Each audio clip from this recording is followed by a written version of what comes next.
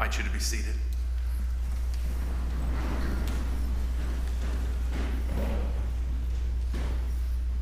And now among those who went up to worship at the festival were some Greeks. Who are these Greek seekers of Jesus? They do not seem to be the usual suspects of those who frequently seek Jesus out. Are they friend? Are they foe? Jesus has both of these. And thus far, the Greeks have not been named explicitly for us. It could have been these were folks from a Hellenistic Jewish community, or it could have been they were Gentiles who were in the area visiting or perhaps lived nearby. We are told they came to worship at the festival, likely the former perhaps. But what happens after they asked to see Jesus suggests that to some degree that Jesus was being buffered from the crowds at this point. And I say this because they first come to Philip. Philip has to go to Andrew, and then Andrew and Philip go together to Jesus with this request to have audience with Jesus. Yet we never get any indication that Jesus received these visitors. But that does not mean that Jesus ignores them or that this moment is indifferent to Jesus. In fact, this is a very pivotal moment as they arrive. It marks the very moment that Jesus' public ministry comes to an end. Because upon hearing about them, Jesus immediately talks about his death. He offers a teaching about what it is to follow him. And then we have this intriguing line that he goes to hide from them. He hid from them at that point. And the next time we see Jesus, he will be washing the feet of his disciples after the Passover meal together. Now it's from this point that Jesus turns himself towards the most difficult moment, the most difficult step in his mission and ministry. He says to us and announces to us the hour, the moment, the hour has come for the Son of Man to be glorified. Very truly, I tell you, unless a grain of wheat falls into the earth and dies, it remains just a single grain. But if it dies, it bears much fruit. Jesus is the grain of wheat. He will die. Yet from this death will grow many seeds of followers, many seeds of the kingdom that is coming. And this moment is also important, I believe, because it keeps us from seeing that Jesus' death was more than a matter of course. It was not compulsory, it was not obligatory. There's much about this moment, in fact, that I believe echoes that of the scene in Gethsemane. You see, just as he did there, he does here. He contemplates. He has in his mind what it would be to be spared from his coming death. And as he turns towards the cross, he tells us honestly that his soul is troubled. He ponders out loud for us to hear that he's at least considered the possibility, asked the question, maybe a desire, that God might save him from this hour. Yet as in Gethsemane, Jesus knows fully, realizes fully that this is the reason that he came.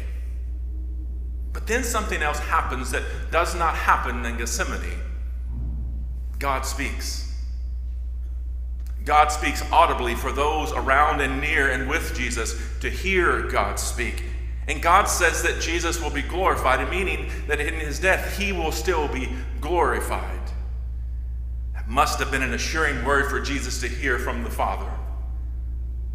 But Jesus tells us that God did not speak for his benefit, but for the benefit of those near.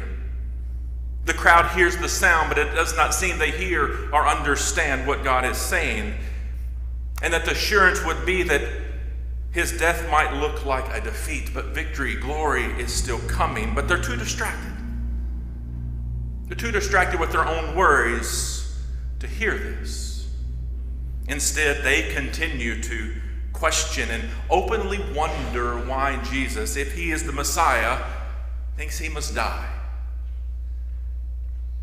So as this story draws to an end,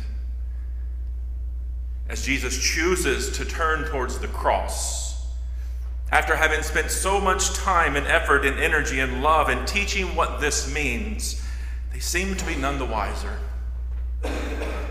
He simply says, the light is for you a little while longer. Walk in that light while you have it. Don't let the darkness overtake you. I do believe this story begs that we ask on this Tuesday of Holy Week to begin to consider what it means that Jesus chose and died on the cross as an act of salvation and glory. But as I reflect on this story in the last couple of weeks, I'm most troubled and could not help but be a little disheartened at how this part of Jesus' ministry culminates and comes to an end. I think about all that Jesus has done up until this point: healing, feeding, miracles, forgiving, resurrecting the dead even. But then he simply leaves and hides away. He has openly shared with us and those around him that his soul is troubled because of what comes next for him. But instead of showing empathy or compassion, these folks keep debating the finer points of what this might mean. But more so for themselves than for Jesus, perhaps. Now, I don't know exactly what I would hope for in this moment, but surely, after all he had done, after all that we have read and understood, it would have been more than this. Even God had tried to speak into that moment, and they wrote it off as thunder or angels singing a tune to Jesus. John, of course, tells us why. It's because they loved human glory more than they loved the sacrificial glory that comes with God and through Christ. And for the world across, the death of a Messiah, well, that was an utter defeat, and they did not want to lose. I must offer, though, that it is really hard to wrap our minds around theological implications of death as victory. It's a worthy effort, and we must struggle with such a thing. But perhaps there's something more pressing that we can focus on today. What if, instead of discerning exactly how suffering leads to salvation, or convincing Jesus that you really don't need to die to gain victory, what if they simply entered into Jesus' distress? What if they allowed themselves to have their own souls troubled about what was coming and live in that moment for a bit with Jesus? Isn't it, after all, that Christ came to bear with us out of compassion? Is not part of the glory of God the willingness God had to enter into the human reality of shared and feeling suffering? And as Christians, I'm very mindful that we often seek and search for deeper spiritual lives. We hope that at the end of our 40 days of our Lenten journey, that our practices will help us to grow and to be mature in faith.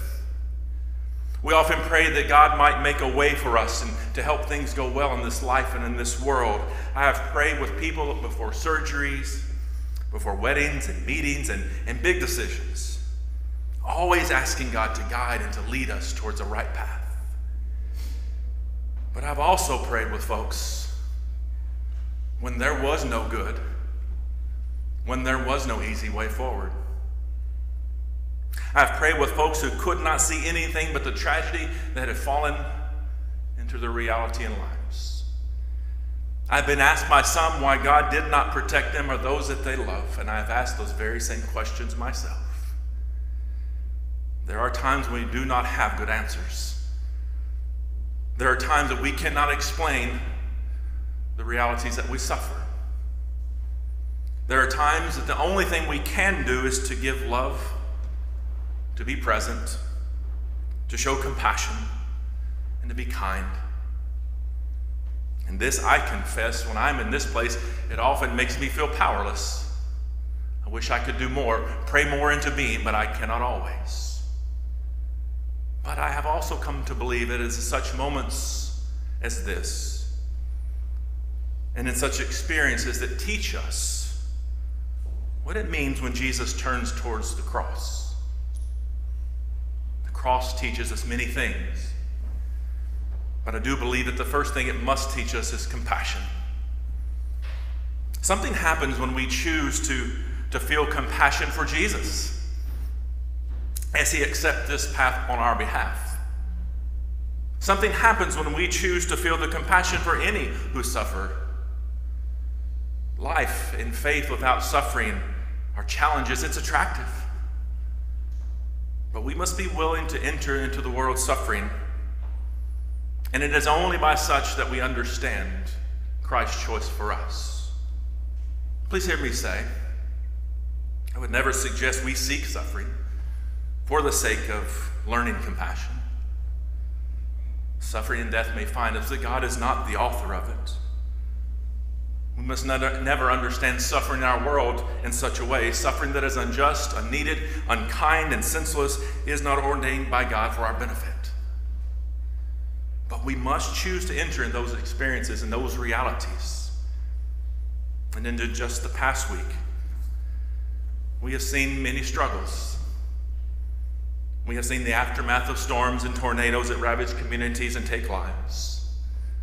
We have yet again seen another mass shooting in a school for little children. In fact, I know those in this community of faith have been called to care for someone who has been harmed in their own place and time. Too many families, too many people, too many communities, including our own, understand deeply what such things do to us. And as a church, local, ecumenical, and global, it is our call, it is our part to bring hope where it seems hopeless. But it will require compassion. Dietrich Bonhoeffer once wrote that if we want to be Christian, we must share in Christ's large-heartedness, his liberating love for all who suffer. And for this to be so for us, I do believe we must first be honest about our own adversities that we face. In a reading about compassion, I came across these words, that reckoning with our own hardships and our own sufferings prepare us to express empathy for others, empathetic solidarity with others who are having a hard time in this life can lead us to be more generous and more kind and more supportive. Or as the late Frederick Buechner wrote, it is the knowledge that there can never really be any peace and joy for me until there is really peace and finally joy for you. So I believe that it is with compassion in Jesus' heart that drove him to choose the cross, that drove him to shed tears for others. But it was also compassion that compelled him to love and nurture and care for all people. May it be for you and me, and may it be so among us together. When I am lifted up, I will draw all people to myself, Jesus predicted. And today that prediction bears true for you and me, because it is Christ who draws us near by his compassion to break bread and to share a cup. So may we today, and those who receive it today, with compassion, be for the world the body of Christ, redeemed by his blood. Thanks be to God. Amen.